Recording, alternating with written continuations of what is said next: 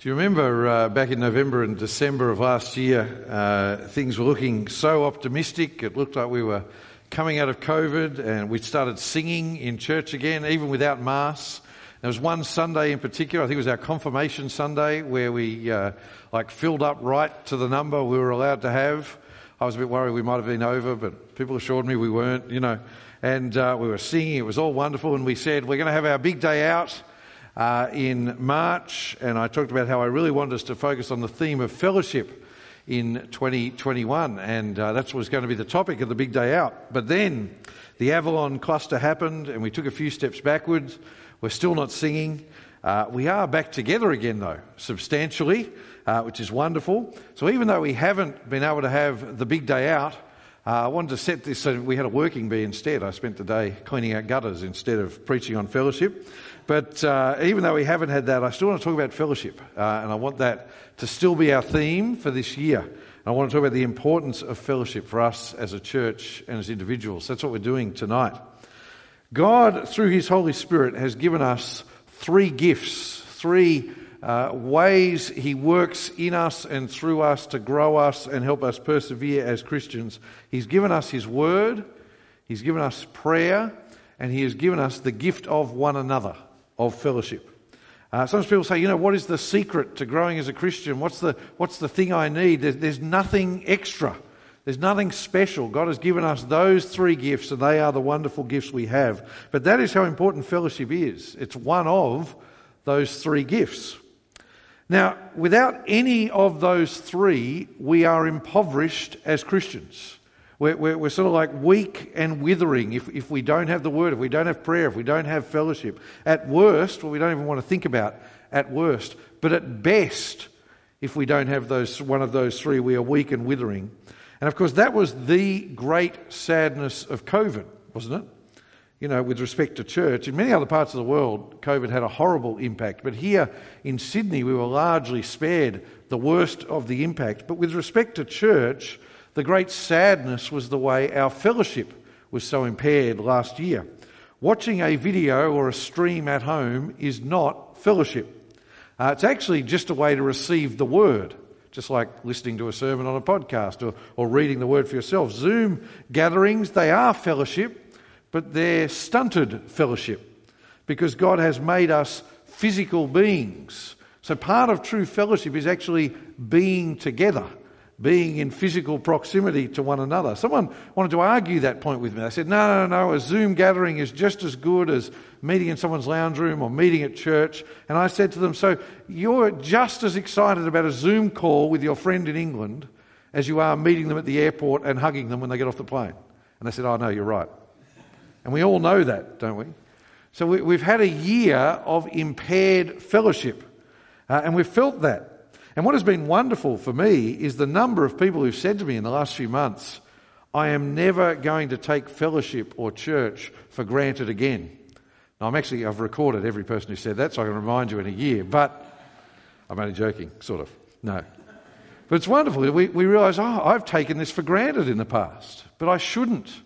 This should be such a joy to meet together with brothers and sisters in Christ. But the worrying thing is, and I'm not asking for a show of hands at this point, the worrying thing is that for some, we didn't actually mind too much. We quite liked snack at home. And we quite liked small home hubs where we could invite the people we get on with to come and watch church with us. And in fact, it's not some of us, we all have times like that, even without COVID, especially the more introverted of us. Times where church seems more of a chore than a joy, and we sort of think, I'd actually rather just sort of listen to the sermon on my own. I'll let you in on a secret. I love church. I love being here. I'm the minister. I'm paid to be here. There are some weeks where it gets to 5:45 on a Sunday afternoon, and I think, I'd just like to watch TV. Some weeks, not very often, but some. It happens to us all. And that happiness to just do it alone as a Christian, that is an expression of a temptation that has been there since the beginning of the church. In fact, since the beginning of humanity, the temptation to individualism. It's a temptation for us all, but strangely, it's more of a temptation for Christians who understand the gospel and know their Bibles. See, when you understand that you are saved by grace alone, the free gift of God, through faith alone, trusting in Jesus for your salvation, not by works, when you get that, you realize, I don't have to go to church to be saved. I'm saved by faith alone, grace alone, free gift of God. It's funny, it's evangelical, Bible-believing Christians who often then sort of get into bad habits with respect to church, whereas Christians who are badly taught, who think you're saved by works, say, I better get to church, because they think it's a work by which they're going to be judged. It's this strange irony where Bible-believing Christians sort of sometimes say, I know Jesus, so I can read his word for myself. And in COVID, well, now I can sit at home and watch a great sermon on the TV, 78 inches or whatever your TV is on your wall, bigger than in person, or with just a small group of people I've chosen. We must fight that temptation, because fellowship, a commitment to meeting together with the random collection of brothers and sisters in Christ that is your church, that fellowship is actually essential for our Christian perseverance and our Christian growth. It was so wonderful about that video, wasn't it? To hear people saying that and expressing that in so many ways. More than that, though, fellowship is actually the very essence of what it is to be a Christian. Now, I'm going to come to the question of why fellowship is so important for us, for our standing firm as Christians, for us growing as Christians in a moment. But even before I get to why fellowship is so important for us, I want to remind you that there is a bigger reason why it's so important. And that reason is our fellowship glorifies God. Or to put it another way, as it'll come up on the screen, God has saved us for fellowship. So, let's look at that heading. I don't think we realise just how shaped we are by our culture rather than by God's word. And everyone thinks their culture is right. Do you know that everyone sort of thinks, my culture is how we're meant to be. Everyone else is strange, but my culture is the way it's meant to be, how God designed it. That's not true. Every culture needs to be critiqued by God's word. And our culture is the most individualistic culture there has ever been. We start everything with I or me, rather than many cultures which start everything with we or us. So we say, I am independent. No one can tell me what to do. It's my decision. That is just the air we breathe as people who live in modern day Australia. And it comes really naturally to us. We love it because it's basically sinful human nature. It started with Adam when he said, I don't want to listen to God. I know better than God. But modern Christians have dragged that individualism into our understanding of Christianity and the gospel. We tend to think it's just about me and God. But God just has a totally different way of viewing the world, and if it's God's way of viewing the world, it's the right way of viewing the world. Yes, God cares about you as an individual. God even knows how many hairs are on your head, Jesus says in the Sermon on the Mount. Yes, God wants you to know him personally through faith in Jesus. No one else's faith can save you. Only your trusting in Jesus. But God's great plan is not to have separate individual relationships with every person. From the very beginning of the Bible, in the Old Testament, God has always been focused on saving a people for his very own. If you want some extra Bible reading this week, go and read the book of Exodus and just see the number of times God says, I will be your, plural, God. And you, plural, will be my people. Not you will be my person, but we will be his people together. You, some people I think don't get this. You and I, we are not God's treasured possession. I don't want to burst your bubble.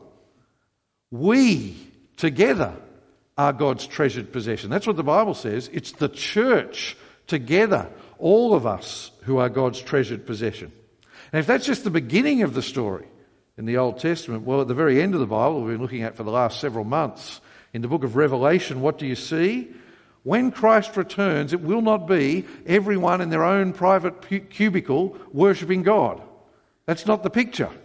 What's the picture in Revelation? It's of a multitude of people from every tribe, nation and tongue together worshipping God. It's funny, if a person went up to Jesus, I'm talking, at the time of the Gospels, when the Gospels are written, if a person went up to Jesus and said, I want to follow you, but I don't like Peter, and I don't like James, I don't like Thomas, he's very doubtful, I never know whether I can trust him, and Judas looks a bit shifty. If they said that to Jesus, they said, I want to follow you, but I don't want anything to do with your other mates. What do you think Jesus would have said to them? I want to follow you, Jesus, but I want to do it on my own. Jesus would have said to them, you don't want to follow me then. And remember the story of the rich young ruler? How he sends him away and says, no. You're too attached to your money. You've got to work out what to do with that before you're ready to follow me. Well, in the same way, he'd send that person away and he'd say, you are too attached to your individualism. You're too attached to your control. You're not ready to follow me. To follow Christ means to be a part of his people. And that's why the Bible views the church as Jesus' body. That's the image it uses. We read about it in Romans 12. And you cannot say you love Jesus unless you love his body. And of course that is that wonderful picture. Look at Romans 12 now. In fact, I've put chapter 12 verse 5, which is the key verse, I think, up on the screen. Look at it now.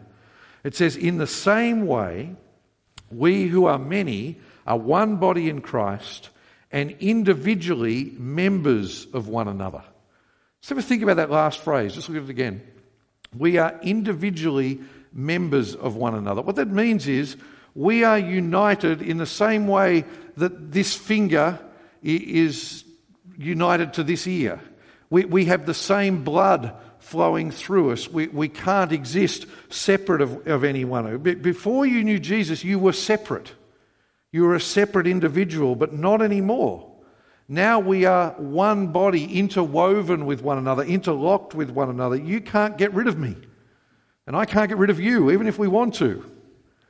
See, we are not complete without one another. Remember that movie, Jerry Maguire, when Tom Cruise says to Renee Zellweger, you complete me? And it's an awful, sort of horrible romantic thing. Well, it's actually true of the church, not romance. No boy or girl can complete you, but we complete one another as we're bound together with Christ. And that's why the New Testament uses all those wonderful pictures of the church. It says we are a family with God as our Father. So we're not friends. Friends is great, but we're not friends. We're brothers and sisters in Christ. That's what we are here. We are a body, it says, with Jesus as our head. They're all about expressing this reality of the church. And do you know the amazing thing? You all hate this when I get you to do this. I want you to look around and look at the people around you now. Okay, look around. Not just the one person next to you who you've chosen to sit next to, but everyone. Look around. We come to church and we say, look at this motley, different group of people. Half of them couldn't even be bothered putting shoes on. You know, like... Now, I think our church is quite impressive. You know, when you look at our church across our whole parish, there's all these different congregations, there's over 500 people who are a part of it, but in the scheme of things, we can look and think that is not really that impressive. Can I tell you, that is not God's view when he looks at what is going on here tonight. God looks down and he says to the angels, to the heavenly beings, he says, that is my most glorious achievement. That strange group of people that meet at 6:30 on a Sunday night at St. George, not just us, every gathering of Christians. God says, that is my most glorious achievement.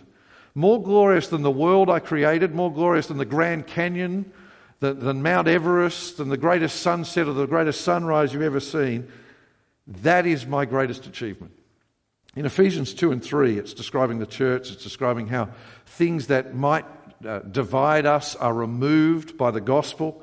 And then look at Ephesians chapter 3, verse 10. It should come up on the screen. It says, this is the church coming together despite all our differences. This is so God's multifaceted wisdom may now be made known through the church to the rulers and authorities in the heavens. See, when God sees us gathered together, despite the fact that we have nothing else in common. There's people who vote for different political parties here. That doesn't matter. There's people who go for different teams here. There's people from different cultures here. Even people whose first language is different to one another. All the things that usually divide humanity, when we come together simply because we all believe in Jesus, God says, that declares my wisdom, that declares my glory to the angels and demons in the heavenly realms. That is how wonderful this is. That's how important this is. When we neglect fellowship, we are actually failing to be what God has made us to be and what God has saved us to be, which is His church. There are all sorts of good reasons for your own benefit to go to church, but the biggest reason is not for your benefit. There doesn't have to be a reason all the time like that, a selfish reason, I mean. The biggest reason is for the glory of God. Because when people come together simply because of their common faith in Jesus, we are glorifying God. So that's the first point. We're saved for fellowship. Fellowship is God's great desire for us. Second point, though, we need fellowship to persevere in our faith. There is nothing new under the sun. And Christians not prioritising fellowship did not start in 2020. It started from the moment Jesus ascended into heaven. From the moment Jesus ascended into heaven, from the very first day of the church, Christians have said, do you know what, I don't need church. And I don't know if it was a sunny day on the beach for them back then. I don't know if it was kids' sport. I don't know what it was back then. But from the earliest days when they were writing the New Testament, they had to talk to Christians who said, I don't need fellowship, I've got Jesus, I can do it alone. And so from the beginning, the apostles have warned people about the dangers of not meeting regularly with other Christians. The New Testament makes it really clear. If you want to grow as a Christian, just like you need God's Word and just like you need prayer, you need fellowship. So I want us to turn to probably the most famous encouragement in all the Scriptures to prioritise meeting together. That's Hebrews chapter 10, our second reading from before. Open it up. There's going to be a couple of verses coming on the screen. If you've got your Bible there, it'll be better for you because we're going to see the whole flow of the argument. But you know this passage well because our service leader will often read these verses out at the start of our service nearly every Sunday. They won't do that now that I've said that. But anyway, verses 24 and 25, this is what it says. It says, and let us be concerned about one another in order to promote love and good works, not staying away from our... If you are someone who doesn't mind writing your Bibles, just put a line through the word worship there. It's not actually there. It's an over translation. It's actually just saying staying away from our meetings, the meetings of God's people. It's not saying what they're for. So let us be concerned about one another in order to promote love and good works, not staying away from our meetings as some habitually do, but encouraging each other, and all the more as you see the day drawing near. In other translations it says, do not give up meeting together as some are in the habit of doing. And it's so clear, isn't it? Meet together regularly so that you can be encouraged and you can be an encouragement to others. But I think when we just take those two verses alone, when we just read them at the start of church, we hear them as a gentle encouragement. We miss what a powerful warning they are. See, the context here is all about make sure you keep trusting Jesus to the end because you do not want to miss out. That's the context. Make sure you keep a hold of your salvation because God's judgment is terrible. Like we've been hearing in Revelation, make sure you persevere in your faith. So if you've got the passage open there, just follow along with me. It starts there at verse 19. And in that little section he's explaining how wonderful it is to be a Christian. You've been washed clean. You can approach God with total assurance. You can go into the very throne room of God because your sin and your guilt have been taken away by Jesus, which is the most wonderful news ever. And he wants us to know God is totally faithful.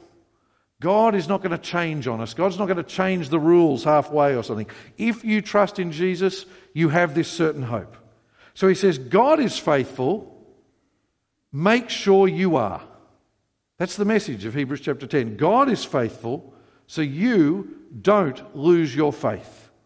Look at verse 23. He says, let us hold on to the confession of our hope without wavering. Because, and this is the horrible warning from verse 26, he then says, if you give up on Jesus, there is nothing more for you. That's the argument here. If you give up on Jesus, well, God's got no other options for you. When Jesus returns to judge, there is no forgiveness for a person who has not kept trusting in Christ for forgiveness. So the message is, keep trusting. It's a really sobering warning. So then from verse 32, jump down there, he says, remember the faith you had at first. For some of you, that's more recent than for others. But he's saying, don't give up on that joy and wonder you got when you first understood that Jesus had died for your sins. When you first understood that he had risen so that you have the hope of eternal life. You see, when suffering comes, when persecution comes, when afflictions come, don't let them rock you. Keep trusting Jesus.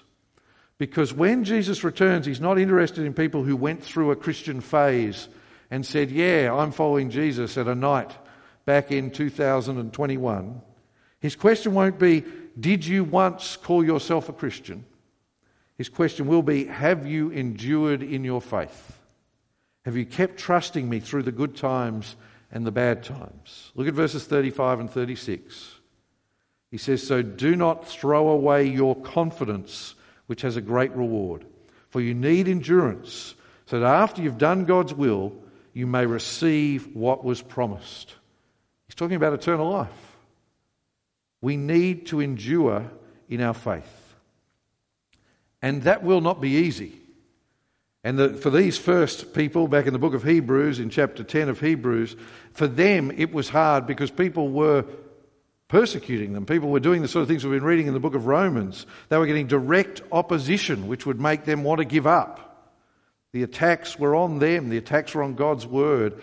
I think that can be the thing that makes us struggle to endure. But I think for us in modern Australia, actually the thing that makes it really hard is the wonderful, sweet allure of the world.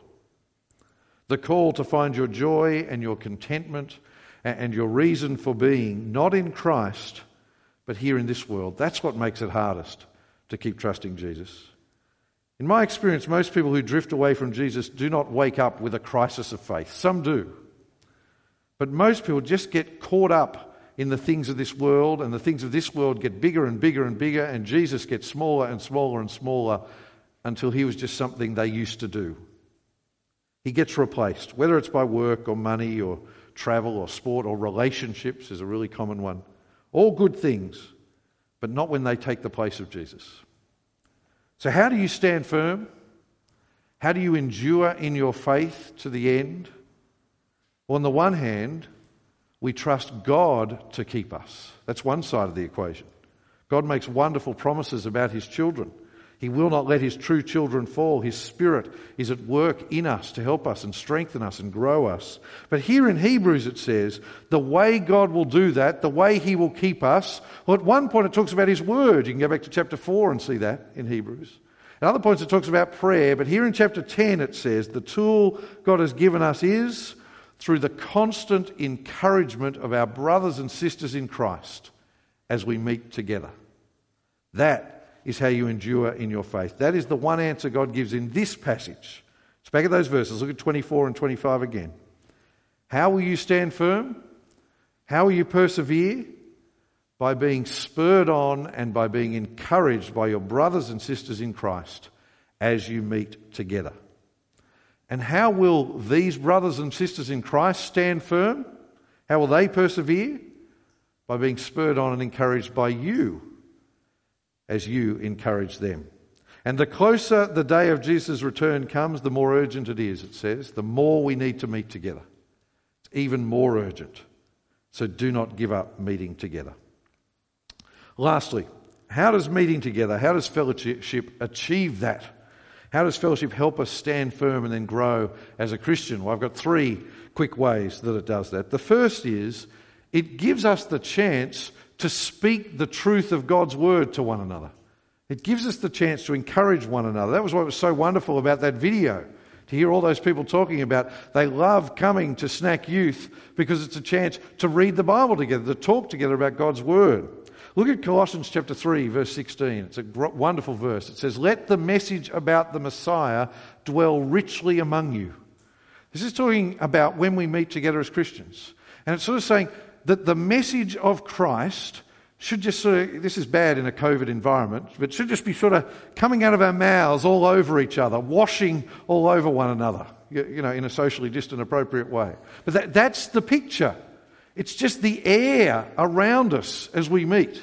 And it does that as we teach and admonish one another in all wisdom and singing psalms, hymns and spiritual songs with gratitude in your hearts to God. That is the most wonderful picture of what church is meant to be there, what fellowship is meant to be. It's a picture of every person sharing their faith in Christ, the truth of God's word with one another to teach and to encourage one another.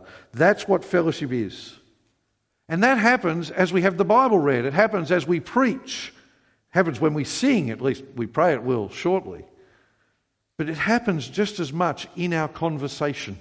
It shouldn't just be a one-way street from the front to everyone there. It should then be amongst everyone. That's why we have gospel teams as well as church on a Sunday. It's why the mature Christian says church starts at 6 o'clock or 5:30 or 5 o'clock or sometime before 6:35. Let the hearer understand. And it's why the mature Christian says church carries on for an hour afterwards, because we come to talk to people about our Lord and pray together, not just for a formal hour of service where we listen to someone else.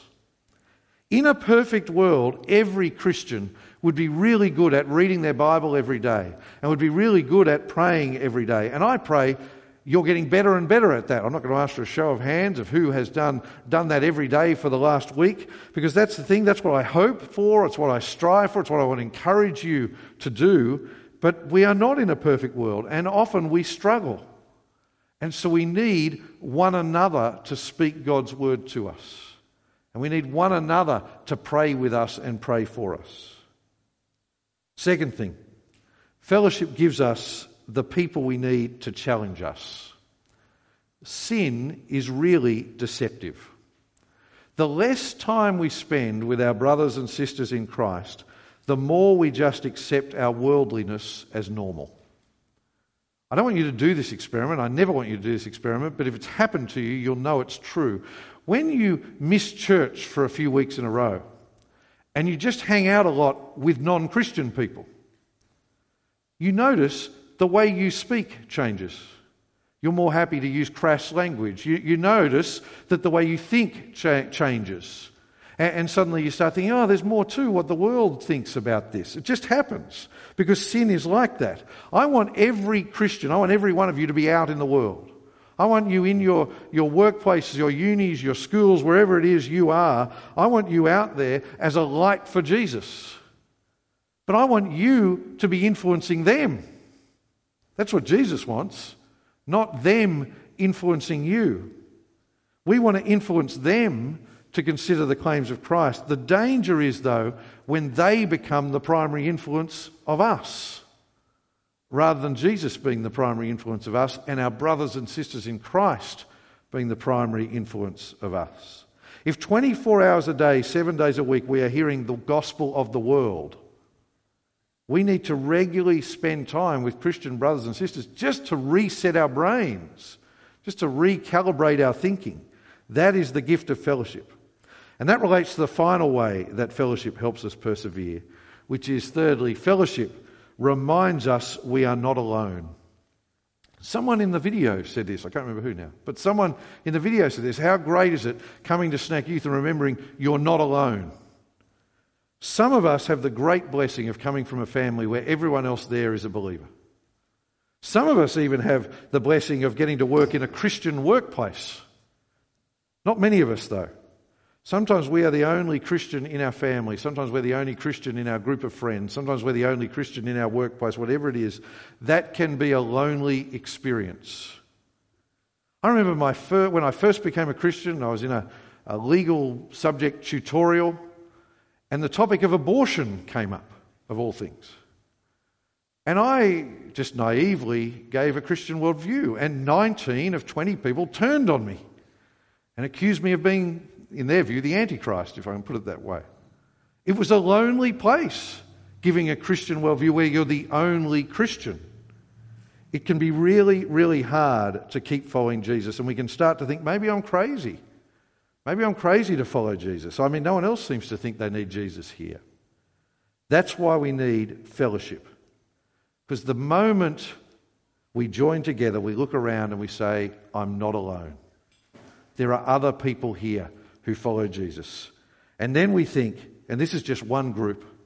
Even in our parish, there are 5 other groups like this on a Sunday. All across Sydney, there are groups of people who love Jesus meeting together. All through the world, there are groups of people like this who love Jesus. And even in the heavens, we've seen in Revelation, there are people who've already died who are with the Lord, worshipping Jesus. And so here is the thing. This has never happened at St George North. But even if the sermon is rubbish, and even if the music is horrible, never the case here. Even if it is, the very act of meeting together is an encouragement. Because it reminds us we're not alone. There are other people who love Jesus like we do. I could go on with the ways fellowship helps us stand firm and grow as a Christian, but I'll stop there. Because all of this is to say, coming out of COVID, 2021 is not the year where normally at our big day out we talk about all the exciting new things we're going to be doing this year. That's not what we're doing this year at St George North. I want us to get back to doing the bread and butter things we should be doing. And this is the year then for remembering again just how wonderful the gift of fellowship really is. So I want to encourage you right now to restart or start for the first time or recommit to good habits of fellowship now. Commit yourself to your church family. Commit yourself to your gospel team. Do it for yourself, for your own benefit. Do it for one another, for each other's benefit, but most of all, do it for the glory of God. God has saved you to be a part of his people. I'll close with the words of Hebrews chapter 10. It says, "And let us be concerned about one another in order to promote love and good works, not staying away from our meetings as some habitually do, but encouraging each other, and all the more as you see the day drawing near." Amen.